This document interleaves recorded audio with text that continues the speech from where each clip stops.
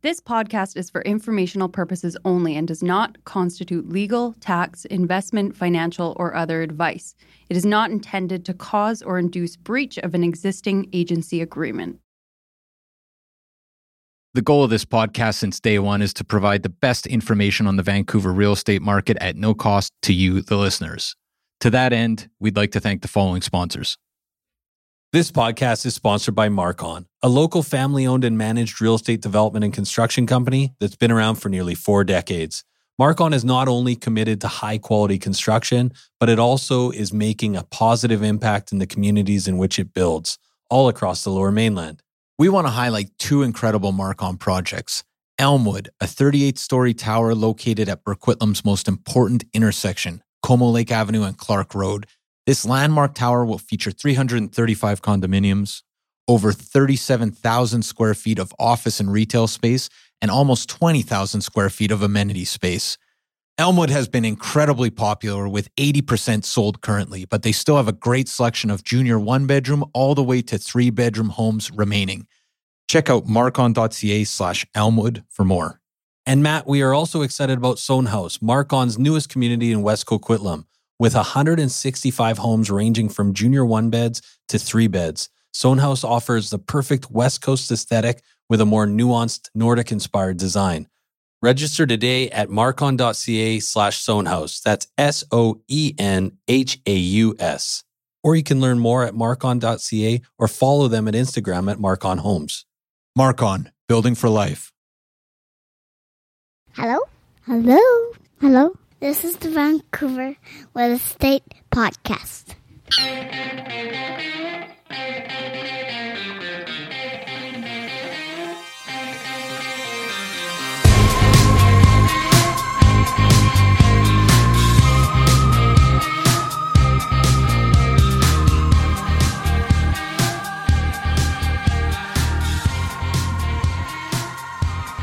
And welcome back to Vancouver Real Estate Podcast. I'm your host, Adam Scalina. And I'm your other host, Matt Scalina. Matt, we've got an incredible show today. This is a real special one. It really is. We've got Shane Simpson. He is the MLA for Vancouver Hastings. Real coup for us. It is. And I mean, he's my former MLA. Yeah, and you were one of his constituents. I was, and I'm a huge fan of Shane's. So I'm excited to have him on the show. And who better to talk about the Grandview Woodlands plan, but also the major issues that are confronting that area right now with affordability and everything else. Yeah, I mean, it's funny. We're talking to Shane today, but we're really talking about some of the subjects that we've talked about before. I mean, right. Affordability, increasing density in Vancouver, but how to do that while maintaining some of the character of these communities. Tom Davidoff most recently talked about it on episode 40. We also had Death as a Single Family House with Nathan Lauster. Yep. That was on episode 27. Adrian Crook, a blogger at 5 Kids, 1 Condo, was talking about, the NIMBY not in my backyard, specifically focusing on Grandview Woodlands. So, these are some subjects that we've really been talking about sort of over the last year and a bit. Sure. And Shane is a great addition to this fairly complicated subject. Yeah, absolutely. And we have been talking about it kind of at a very theoretical level, right? Talking about, should we really be limiting demand with something like a foreign buyer's tax, or should we be increasing supply with densification? Well, now we're actually, with the Grandview Woodlands plan, seeing how that's playing out on the ground level, and it's posing its own unique challenges. Yeah. So without further ado, Matt, why don't we get to our interview with Shane Simpson? It's a great one, so enjoy, guys.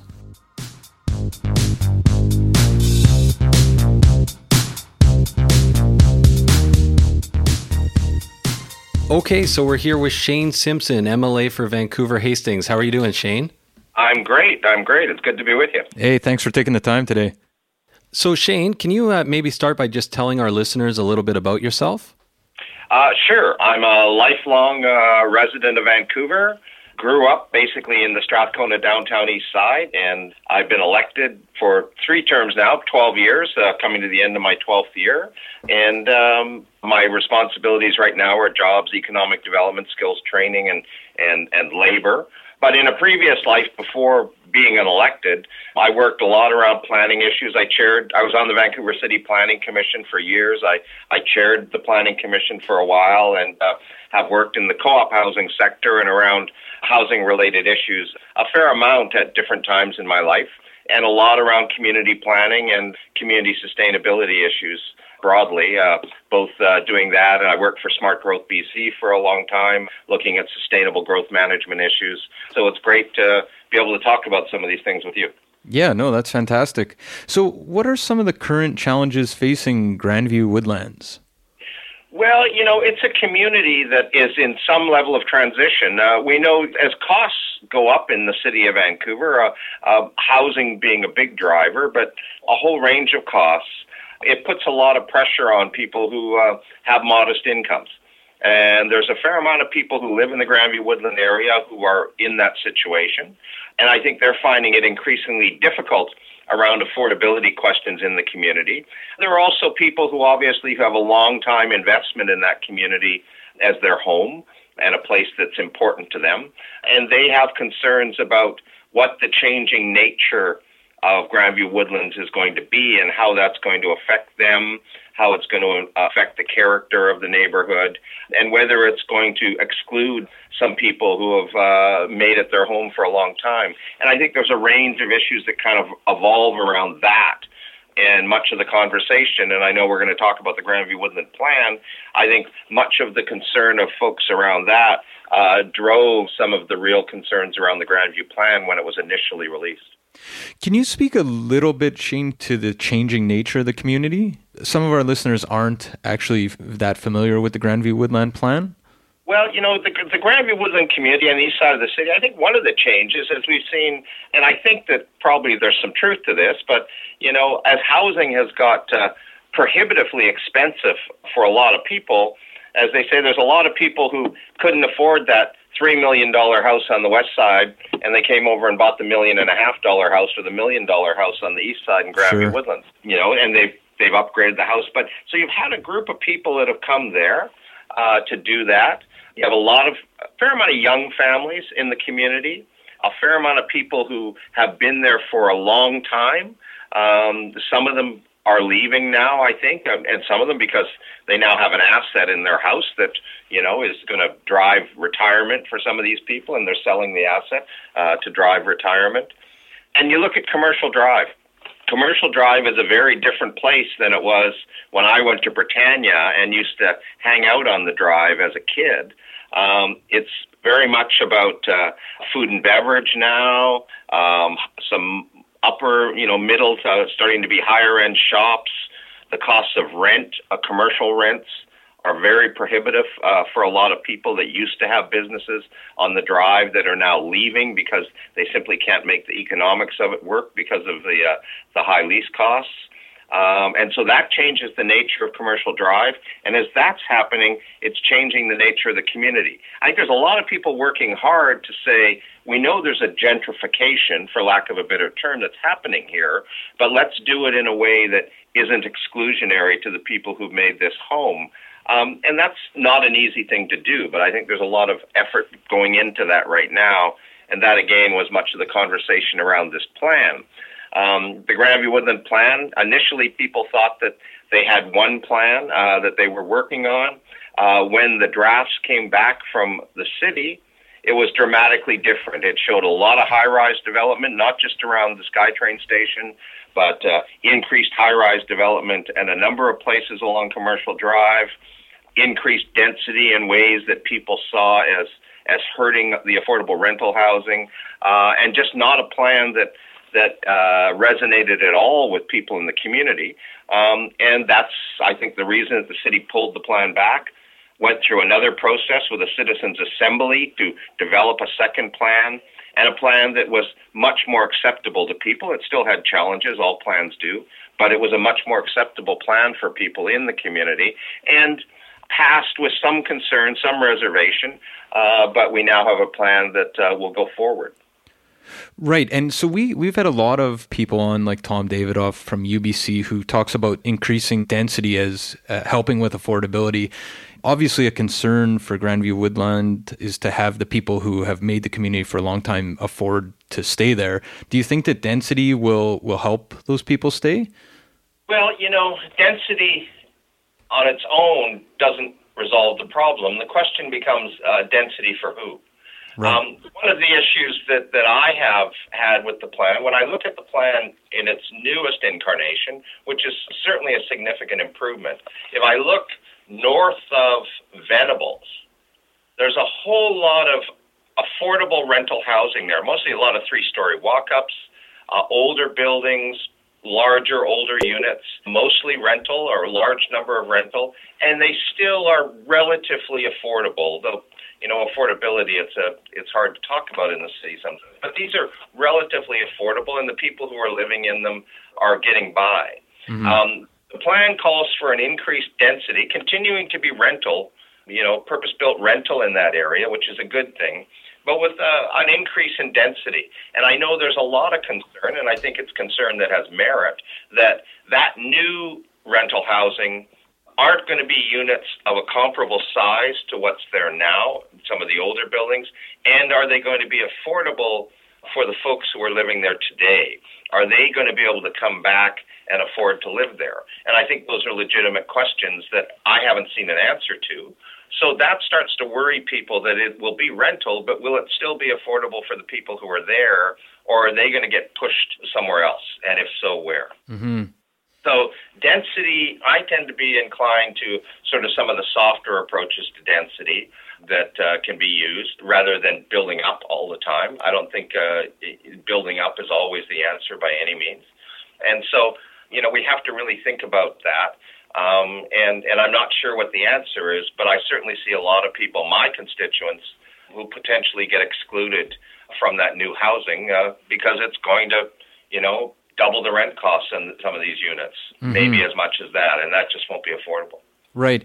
So apart from affordability, which is obviously one of the huge concerns, what other types of concerns are your constituents raising about the proposed Grandview Woodland Community Plan?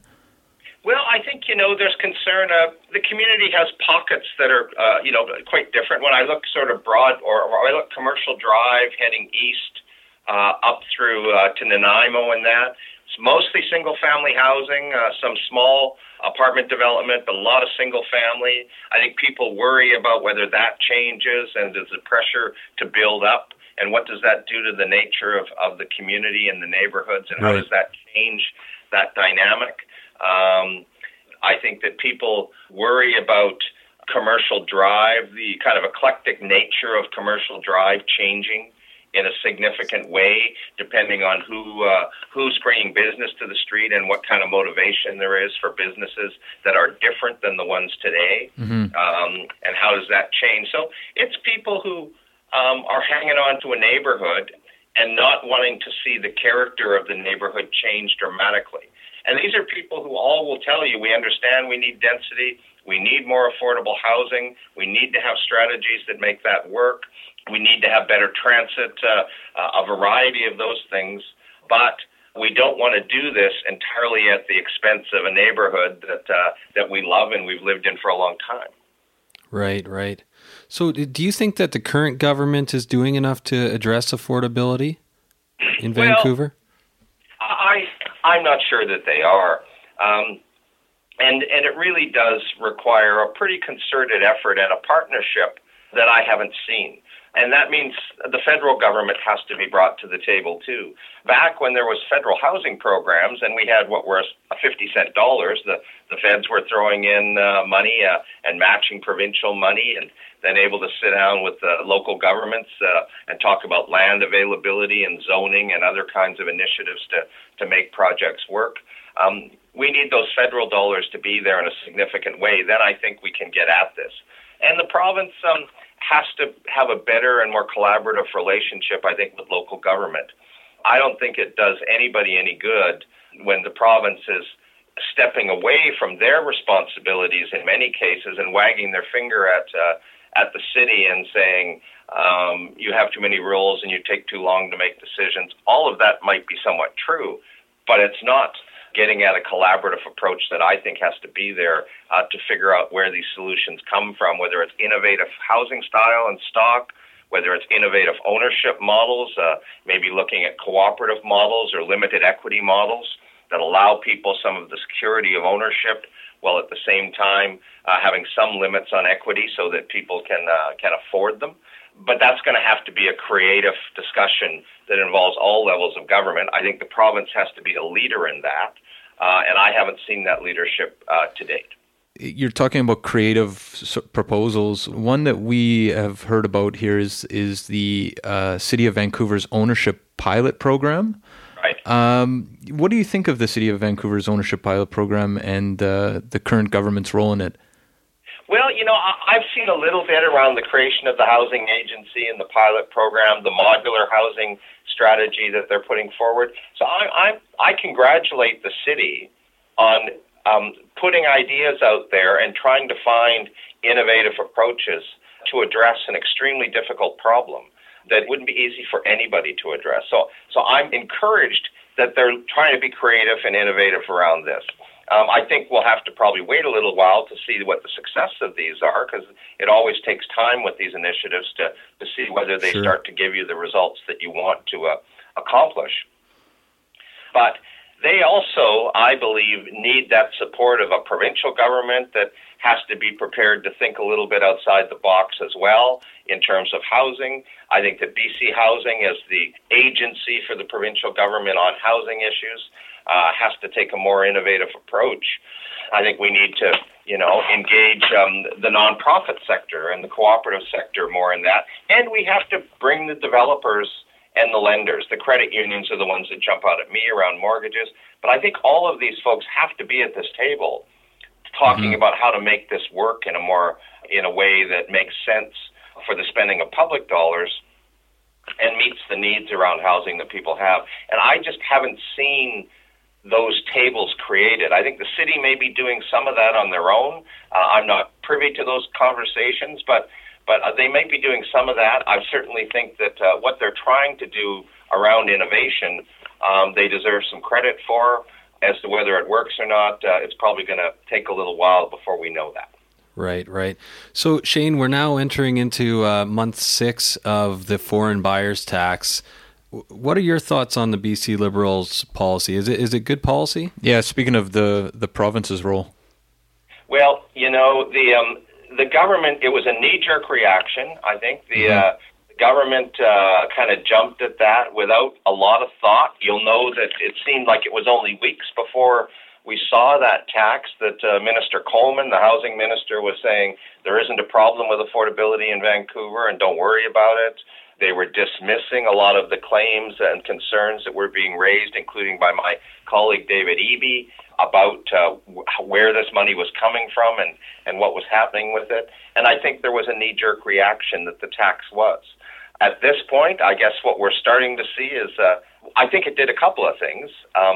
One of the first things it did is it slowed the market down, because I expect a lot of domestic buyers said, oh, this is happening now. I'll put my money back in my pocket for a couple of months and see if it affects the market in a way that gives me a better value when I go back out to buy. So I'll wait to see what the result is. I think that slowed the market down somewhat by doing that. I also think the reality is probably the market was prepared to slow a little bit anyways. But I don't see it as getting at the real problem, because it's not getting at the housing for the people who come to my office. The people who are coming to my office, I get a lot of families, in the $60,000, $70,000 annual family income bracket, saying, I need a 3-bedroom. I've got a couple of kids. I can't find a 3-bedroom that I'm willing to put my family in. And when I do find it to rent, it's $1,500 more, $1,000 more than I can possibly afford. And I don't think that the foreign buyers tax and the initiatives around that particular aspect of the market really get addressed by that. The other thing, and I'm glad that we saw the government finally back away from this, is that they were hurting people who shouldn't have been hurt in this. People who had work permits, were planning to come here and stay here, and you don't want to punish those people because they want to buy a house. Yeah, we actually had one of the people that were affected or impacted. They bought just before the tax, and yeah, it was a tragic situation. He was a young guy from California that was working here. So, it was. We were happy to see that. I mean, that's not who the tax should be targeted at. Right. The other thing, and I think we'll have to see this, is we keep hearing that Chinese government in particular is looking to slow the export of money from China and to have more money invested domestically there, more cash.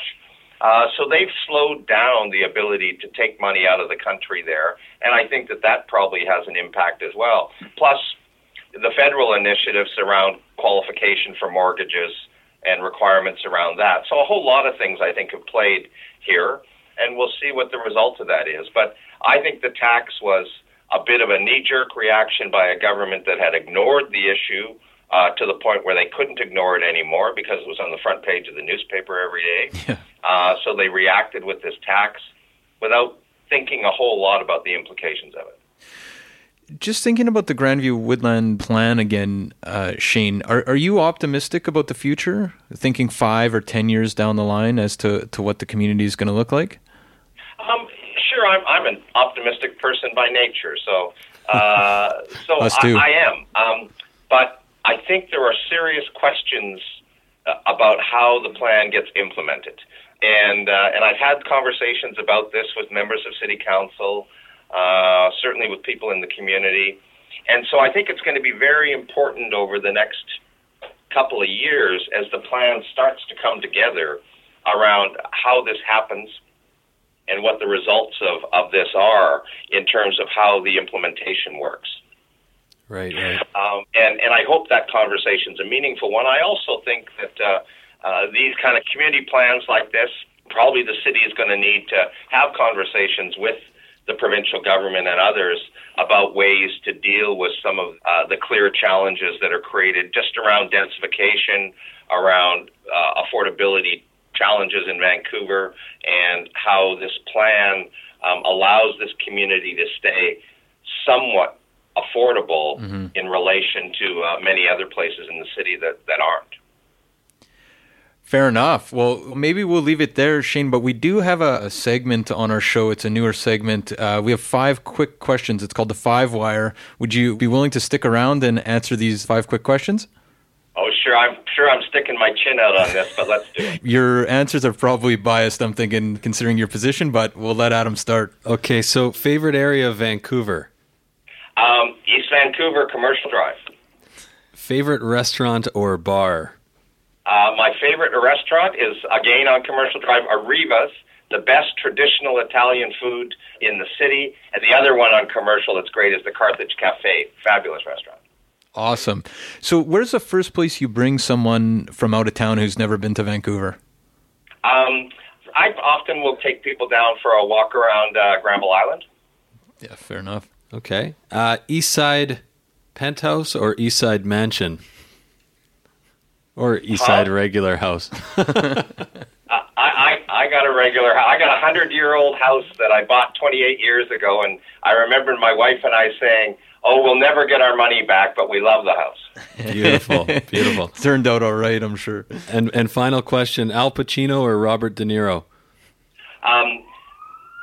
At one point it would have been De Niro, but I'm probably leaning more to Pacino these days. Excellent. Okay, thanks. So Shane, if people want to reach out, how can they get in touch? Probably the 2 best ways are by email, shane.simpson.mla@leg.bc.ca, or you can call my constituency office, my community office, at 604-775-2277. Okay, well, hey, thanks again for your time, Shane. Yeah, we really appreciate it, Shane. Take care. Take care.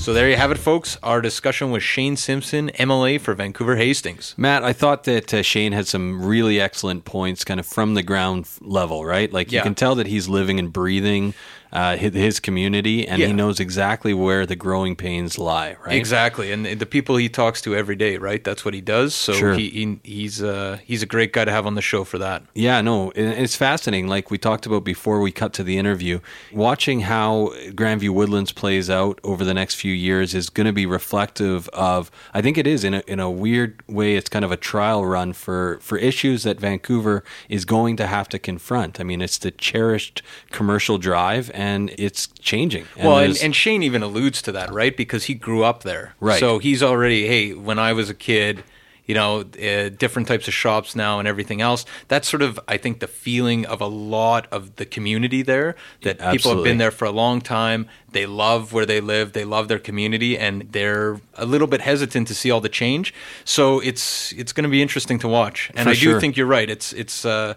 This is the microcosm for the larger Vancouver play out here. In a lot of ways it is. So that was great. But also, Matt, before we leave for the day, we'd love to invite you to go check out our website, VancouverRealEstatePodcast.com. Yeah, sign up for the Livewire, our newsletter there. Yeah, for sure. And also, we'd really like to thank everybody for giving us a rating on iTunes. We really appreciate it. It helps us grow our podcast. And like we always say, it makes a guy feel good too. It does make a guy feel good. But it's the biggest compliment that you can give us is to rate us on iTunes or to get in touch. We'd love to hear from you as well. Yeah. And Matt, also anything else the last thing I'd say is we'd also like to hear from you if you're looking for a job. We're hiring realtors right now. Right. So if you're just taking your course, you're in the business, and you want to grow, we're looking to meet with you. So get in touch with Adam or myself. Absolutely. So Matt, how can people reach you? Give me a shout at 778-847-2854 or matt@VancouverRealEstatePodcast.com. Or you can try me at 778-866-4574 or Adam@VancouverRealEstatePodcast.com. And we should say we've heard quite a few comments in the last week since we've had Braden on the show talking about how much better it sounds and the editing and the sound quality and everything else. Breaks the former editor's heart. Oh, stop. But we should say, if you want to get in touch with Braden or the nonpartisan line, Braden? info@VancouverRealEstatePodcast.com. Okay. So have a great week, guys, and we'll see you next week. VREP short on Sunday. Stay tuned. Take care. 2000 Faces for Radio. Subscribe today.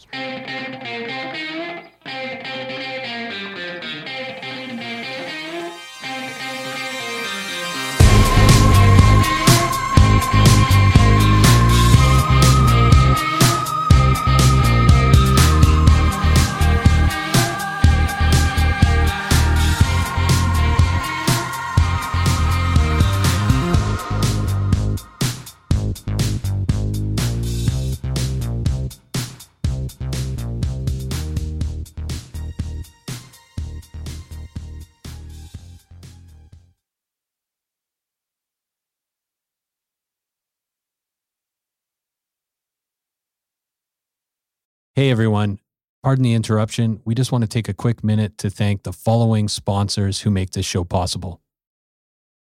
This podcast is sponsored by Common Ground Consulting. Are you developing in the Lower Mainland? Common Ground Consulting is a development management and consulting company with experience in single-family, townhouses, multifamily, and commercial developments. What I love about Common Ground, Adam, is they manage the whole development process, from due diligence and feasibility reports for initial purchase of land to completing rezoning, development permits, and building permits. They streamline the whole process with strong relationships with sub-consultants and municipalities and a deep understanding of all city requirements. Common Ground Consulting. Feasibility and efficiency prioritized every step of the way. Learn more at commonground-consulting.com or 604-807-6419. We are also sponsored by Oakwyn Realty. This is our real estate brokerage, best brokerage in the city, hands down. If you are in the industry, a new agent, an aspiring agent, somebody just looking to make a change, new culture, new energy, new resources, head over to oakwyn.com/join, type in VRP 2020. That's oakwyn.com/join, type in VRP 2020. Not only do you get to meet Michael Morgan and the gang, the bigwigs over at Oakwyn, you get a huge incentive for first going to oakwyn.com/join, typing in VRP 2020.